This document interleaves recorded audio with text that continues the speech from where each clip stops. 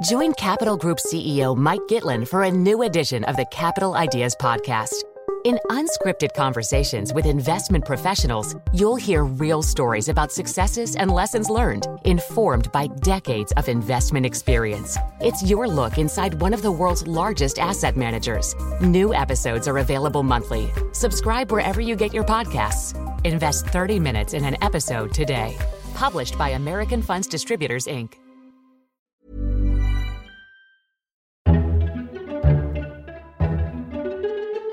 Welcome to FT Politics, a weekly podcast on British politics from the Financial Times.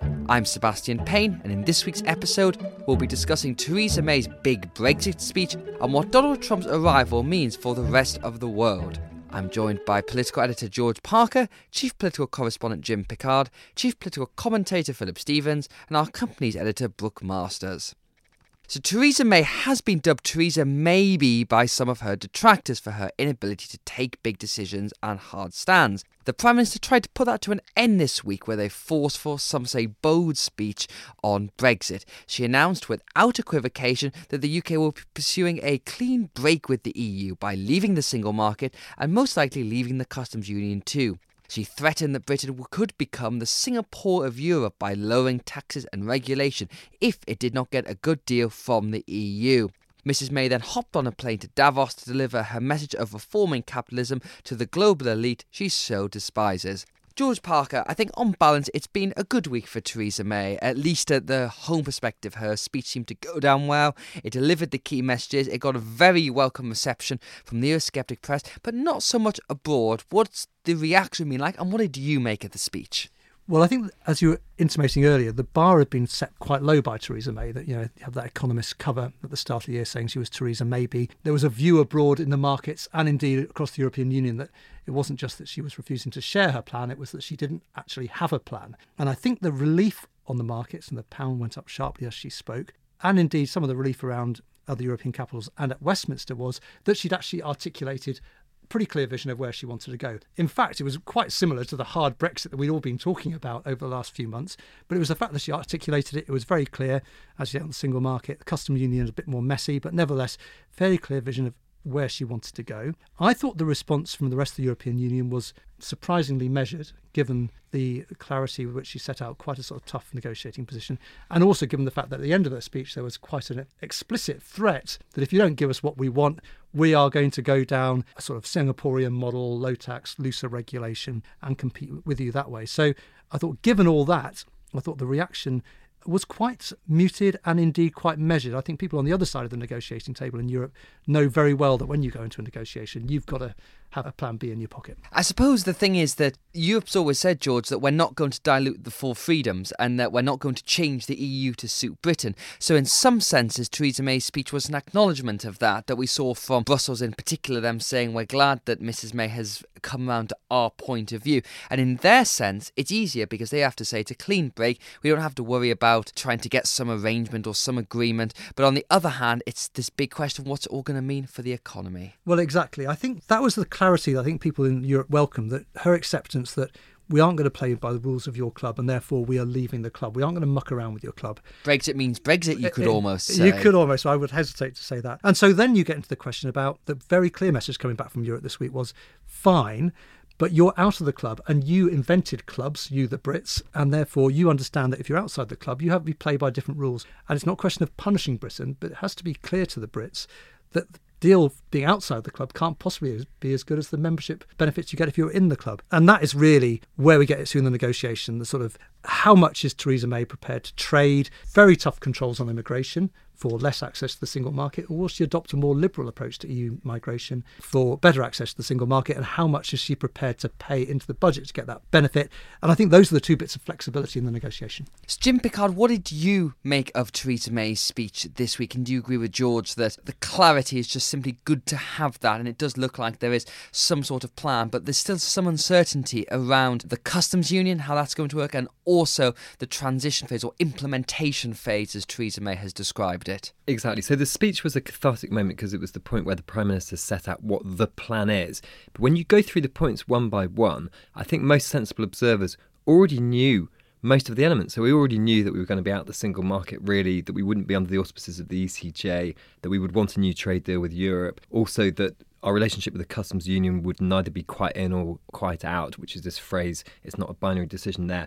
And there are only a couple of new elements, such as the bit about there will effectively be some kind of transitional deal. But I think it's almost like we'd seen the bits before, but we'd not seen Theresa May herself put them together as a mosaic or collage or whatever you want to call it. The global Britain picture as she described and it. The political context of her vision. But there are still things we don't know. We don't know whether we're going to cough up the 60 billion or 50 billion pounds that we owe the EU, and over what period we'll pay that. We still don't know precisely what immigration system she'll put in place, although George wrote a very good primer earlier this week on what it might look like.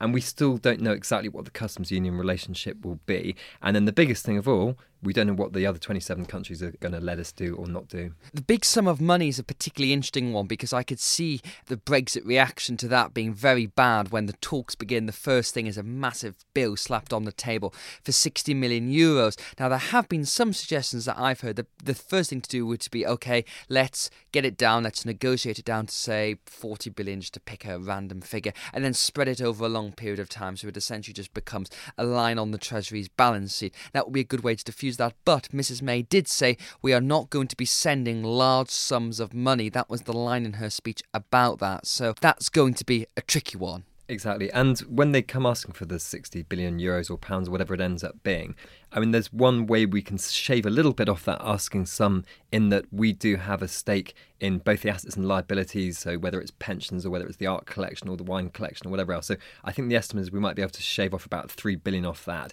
But I think getting it down to 40 would be very tricky. And if the EU insists on us sorting that out first, and refusing to do the trade deal and everything else, it could be quite painful with this extra delay from there. And the other question being, do we amortise or depreciate it over 50 years? I suspect that's what will happen. I don't think we'll pay it in one big lump sum. But I also think this idea that we won't make, inverted commas, huge payments and we'll only pay for specific programmes, in Theresa May's language, in the coming years. I think that could end up being a hostage to fortune, really, if they do say, well, yes, you can have access to the single market, but here is the price tag. George, let's try and tackle the customs union, which is a very complex thing that I'm not sure not entirely understand. So basically, when you're in the customs union, you have frictionless movement, which is a nice bit of technical jargon here that basically means goods can move across Europe pretty easily. It's very important for manufacturers such as Nissan in the north of England, so you can get a bumper from Slovakia or a headlight from France, and it can come into the UK without a lot of paperwork. Now, there are arguments about why we should leave the customs union, but broadly speaking, I think the consensus is that at least in the short term, we need to have some ongoing relationship. Now, Theresa May ruled out full membership of the customs union because that would mean we can't go and negotiate our own free trade deals, and Liam Fox, the International Trade Secretary, has been getting very excited this week about all the prospects of a trade deal with Australia, New Zealand, and of course Donald Trump. So she's looking at some kind of half in, half out situation with the customs union, but no one seems to know if that can work. No, I've just been speaking to some people at the Treasury who are still trying to work out how you can make it work in practice. I mean, this is the part of Theresa May's plan, which is most like Boris Johnson's, we want to have our cake and eat it. So, as you say, on one level, she wants Britain to have its own trade policy, being able to set its own tariffs.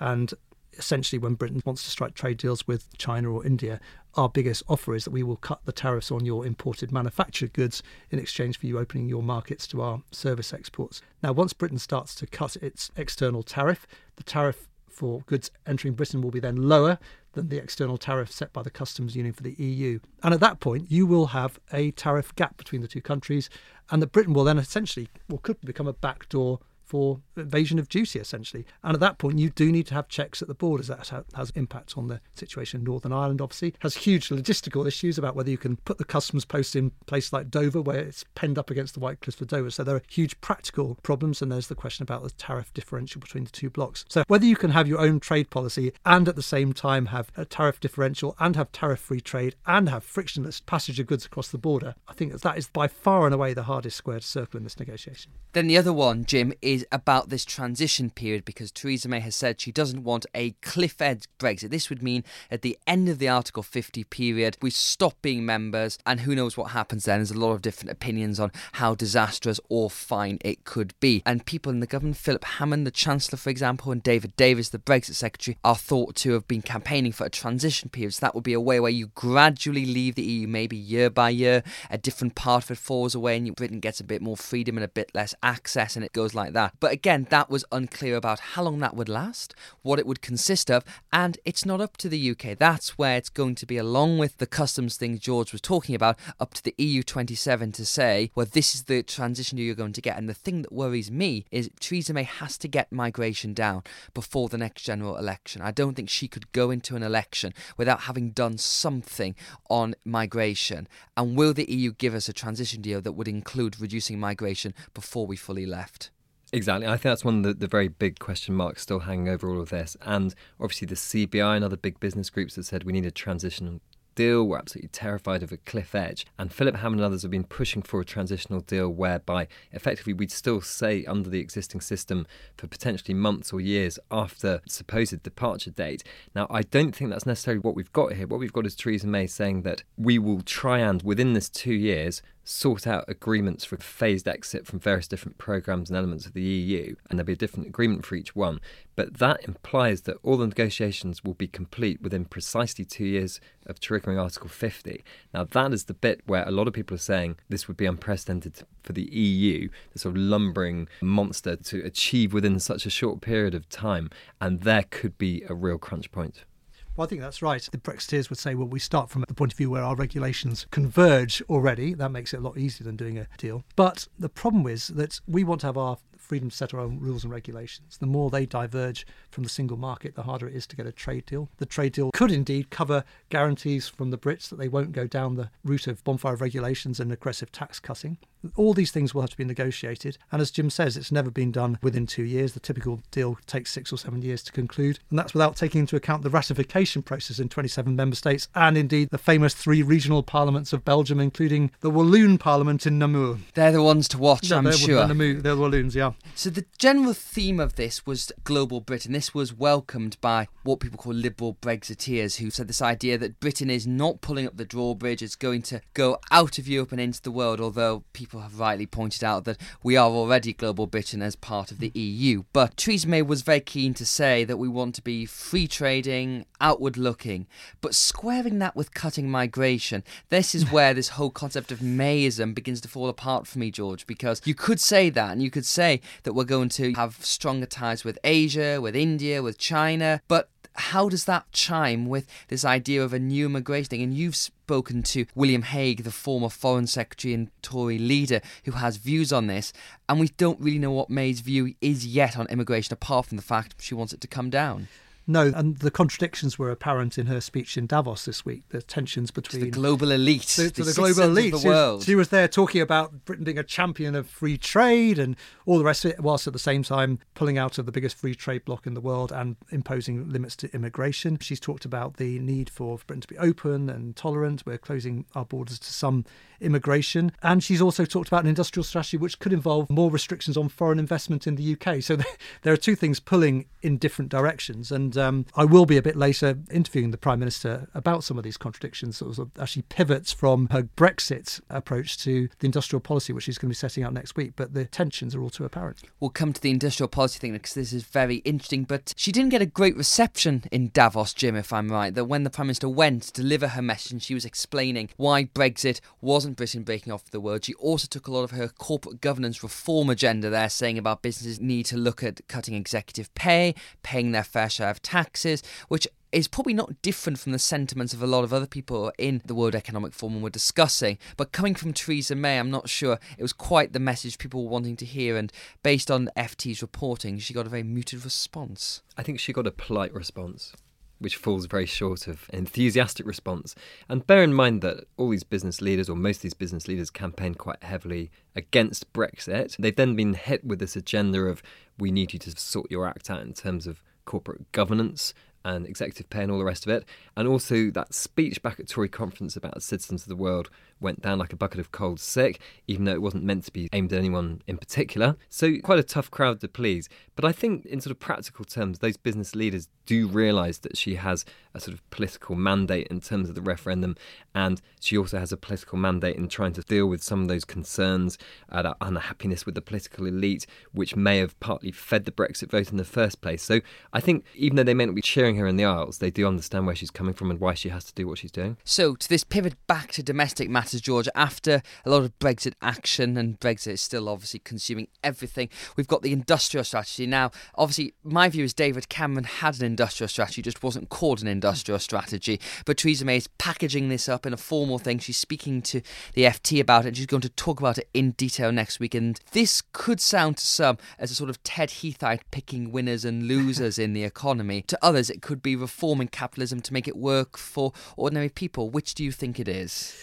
Well, I think it's probably, rather boringly, going to be a continuation of exactly the kind of industrial policy that Britain's been... Jim wrote about this very well in the FT this week, by the way, the history of British industrial policy. But I remember from the moment that Peter Mandelson came back to Britain from Brussels in 2008 and reintroduced the concept of industrial policy back into British politics, it's been an evolution of that from there. People always say it's not about picking winners. They always say it's a modern industrial strategy. But I think the broad parameters of what Theresa May will be talking about are already there. It's about supporting sectors with growth potential in the future. It's about the state supporting technologies rather than necessarily individual companies. It's about the state providing the country with the skills it needs to succeed in the 21st century. And there's going to be stuff about clusters, I think, the idea of different regions specialising in different things. But the idea this can be a complete break from the past, I think, is a bit of a fiction. I would describe it, from what I've heard, as a work in progress and a kind of opportunity to do some deep thinking, otherwise known as prevarication. It's a green paper, which is basically a discussion paper, and they've already been consulting for months on this. The green paper will be a prelude to even more consultation and discussion. I mean, what we do know is that there'll be various pillars under which they'll look at themes. So as George was talking about, science, research and development, technical education, infrastructure, and something called place, which, as I understand it, means not just boosting places and industries that are already doing really well, but also looking out for the red cars and left behind Doncasters, places that aren't exactly thriving. So part of this trying to appeal to the whole of the country thing. But what's quite peculiar about this as well is that the cart has kind of come before the horse already, in that Philip Hammond announced £20 billion over 5 years for what you could call industrial strategy, and only now are they very slowly working out what the strategy actually is. Well, if Mrs May has been everywhere this week, then Donald Trump is inescapable, who is the 45th president of the United States by the time you are listening to this. As well as the confusing domestic priorities, contradicting cabinet secretaries, and the continued questions about his temperament for the job, his arrival heralds a change for geopolitics. Does this mean the end of the West as we know it? Will the EU, NATO, the WTO and the UN survive his presidency? And what about trade? Is he going to declare trade war on China, or could it all just be campaign bluff, and will he calm down? So Philip Stevens, you've written in the FT this week about Mr Trump's impact for the rest of the world. What do you think his effect on Europe is going to be? Well, I think it's fair to say that in Europe there were not many people cheering for Donald Trump. Marine Le Pen and Nigel Farage, I think, is about it. Among the established leaders. And, of course, if you look at Russia as a European nation, Vladimir Putin was a cheerleader. I think the big fear in Europe is that Mr. Trump's transactional deal-making style of foreign policy, we haven't seen the facts yet, but we've seen the rhetoric, undermines the basic concept of a transatlantic community, an alliance that isn't just about military protection, but is about values, shared interests, and is more than the sum of a series of deals, as it were. And there's a particular fear that Mr. Trump might do a deal with Mr. Putin over the heads, as it were, of European democracies. We know that the Russian leader wants suzerainty sort of freedom to control parts of Eastern and Central Europe. Were Mr. Trump to give that would undermine, I think, this whole fabric of Europe's post-war settlement. Indeed, and there's been differing responses because obviously Mr. Trump said in an interview this week with the Times newspaper that he's happy to see all of Europe unravel in a way and that he thinks that Brexit is only the beginning of that. And Theresa May took a slightly different view. But I think it's fair to say those comments have gone down pretty badly in Brussels and the other European capitals. Yeah, they've gone down very badly because it's often forgotten, but the United States was the principal cheerleader for European integration during the 1950s, the 60s and 70s. It was the US that pushed very hard for Britain to join the EU. The US has seen, historically, a stable, prosperous Europe with the EU, supported by a transatlantic military alliance, NATO, as very much in the interests of the United States. If we now have a president who is indifferent or antagonistic to those institutions, then that has very, very serious consequences for Europe. Bookmasters, let's flip over to the business side of things for a moment. It's quite hard to exactly say what his policy is going to be because, as I mentioned earlier, the cabinet secretaries have all got very different views on things. Some are pro-China, some are anti-China. What do you think we can expect to see from the beginning of Mr. Trump's presidency once he sits down in the Oval Office next week and decides, right, this is what I'm going to do to help kickstart American business? It's very hard to predict. You've not mentioned the other wild card in this, which is Congress, because, of course, the U.S. is not a parliamentary democracy, and Congress is entirely independent of the president. And the Republicans in Congress have already raised questions about some of the things Mr. Trump has said he wanted. Mr. Trump's been very enthusiastic about a border tax. People in Congress are not enthusiastic. They want a border adjustment for companies that import and export. Mr. Trump thinks that's a bad idea. Frankly, not at all clear what's going to happen. One thing that is interesting is Mr. Trump has recently surrendered his phone, and he now has a new phone that is more secure. It's a proper US government one, not his Android with Twitter installed on it. Exactly. And so presumably there will be fewer random phone calls inward to Trump than there used to be, which might provide more stability in what he says. There'll be perhaps fewer episodes of him popping off at the mouth. But it's hard to tell. He is Donald Trump. This is what he's been doing from beginning to end. And I think the big question, China is very much the biggest question in the room because obviously he was initially quite friendly to Taiwan, which scared the heck out of people thinking that he was going to really anger China. China showed a fair amount of restraint on that issue. But what happens with this whole question of Chinese imports is very unclear. Partly you have to remember that many of Trump's businesses import from China, unlike Mexico, where I think he's very clear that he does not like imports from Mexico. His attitude towards imports from China has not been quite as well defined. Because he talked on the campaign trail about a 45% tariff on China, and he's talked about steel and all sorts of other things like that. But what's interesting, he's then begun conflating that, as you said, with the Taiwan thing. So the security and the economic element have become mixed, haven't they? Absolutely. I think we don't really know what he's talking about. In fact, I'm not sure that he knows what he's talking about. And if Rex Tillerson, who did not do particularly well in his hearings, becomes the person, his Secretary of State, yeah. If he becomes the cabinet minister who has trouble getting through Congress, then it could slow things down even further. Because if there isn't anyone running the Department of State, they can't be taking new policies. Yes, I think that's absolutely right. Just as Mr. Trump has destabilised Europe, I think, with his views, he's destabilised the status quo in East Asia in particular. America has been a preeminent Pacific power. If you talk to South Koreans, to Japanese, Singaporeans, they'll say America's presence in that region is an essential force for stability. But they're very unnerved that this presence may now be, one, unpredictable, may, two, as you say, link economic issues with security issues. And they've been treated separately. Most countries in East Asia manage to trade very strongly with China while keeping their security arrangements with the US.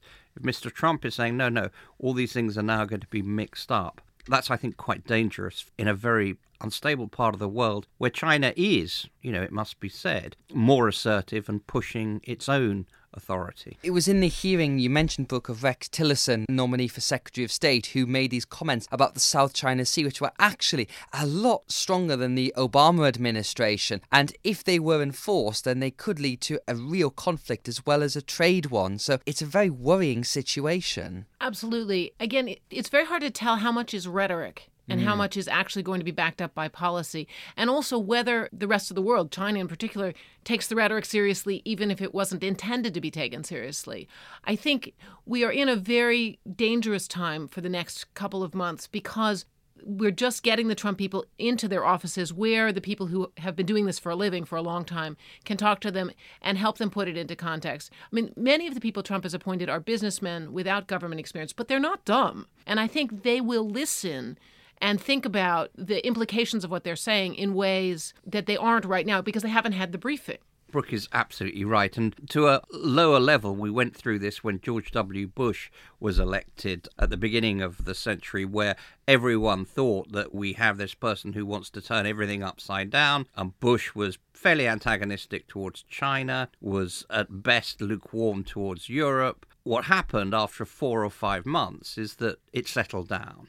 And of course, 9/11 changed everything after that. But there is, I think, a reasonable hope that the language may remain fairly tough for a month or two, but as people, as Brooke said, get on with doing their jobs, reality imposes itself. The two most interesting areas, I think, to watch, you mentioned the relationship between the White House and Congress, that there's a big Republican tax reform plan that Paul Ryan has put together, and I know there's been conversations between the Trump team and the Hill about that. What can you tell us about what they want to do about tax reform? And the other thing is, of course, jobs, because Donald Trump said we're going to bring jobs back, great jobs, proper jobs, and stop jobs going abroad. Now, he's often tweeted this about car manufacturing. He's threatened manufacturers, General Motors, Toyota, what I was saying, you've got to have jobs here, otherwise we're going to put some levies on you. The reality of that is going to be fascinating to watch on both those things. I think on the tax front, the Republicans and Donald Trump share a view that taxes are too high on corporates and that have said that worldwide taxation of corporate profits have kept companies from bringing money back to the U.S. to invest. So that's sort of a shared view. How one fixes that is actually quite a complicated thing because there's a whole wing in Congress that feels very strongly that we should not increase the deficits too much. So huge tax cuts without clear financial benefits are anathema to them. And it's not that big a majority, particularly in the Senate. So I think there will be a fight about how to bring down taxes.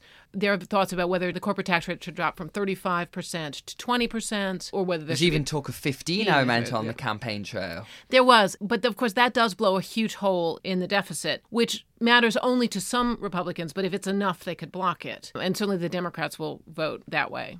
I think it's clear that, again, as in geopolitics and economics, realities will begin to impose themselves. For example, I think Donald Trump is going to have some serious problems with a strong dollar. If we have a fiscal expansion in the US, and we'll see, I'm sure, the Fed pushing up interest rates, and you can see the tension building already, even as Mr. Trump is inaugurated. And we may see, so as we saw back in the early 80s when Reagan got elected, twin deficits, budget and current account deficits, higher interest rates, and a strong dollar, which in turn will start to destroy jobs in the US. And it won't be Chinese or Mexican trading practices that destroy jobs. It'll be the value of the US currency.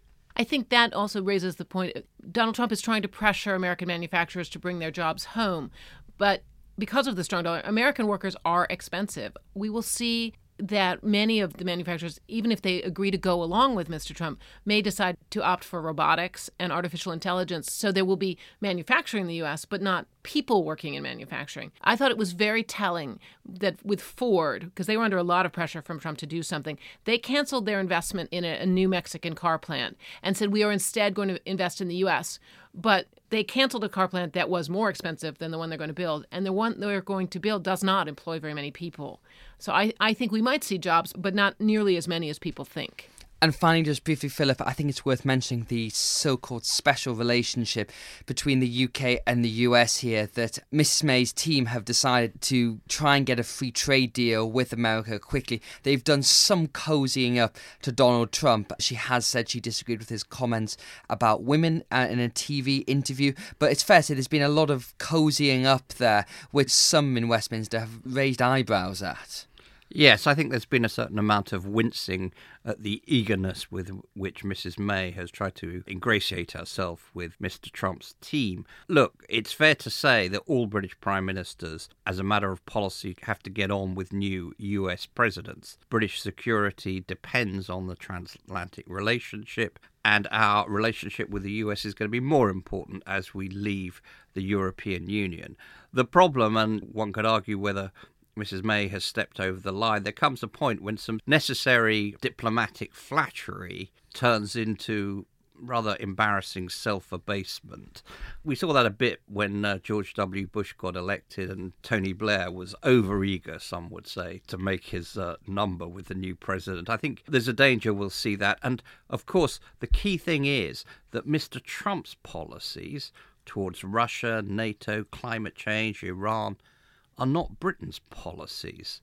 So there is a real problem here. He has a set of policies which operate against Britain's national interest. Intriguingly also, he has just appointed a American football team owner to be the ambassador. Now, Woody Johnson is a controversial figure in the U.S. and certainly not known for his diplomatic skills. So that's going to make it harder as well. It's certainly going to be quite the show to watch for the next 4 years. That's it for this week's episode. Thank you very much to all my guests for joining. We'll be back next week for another instalment of FT Politics. Thank you for listening.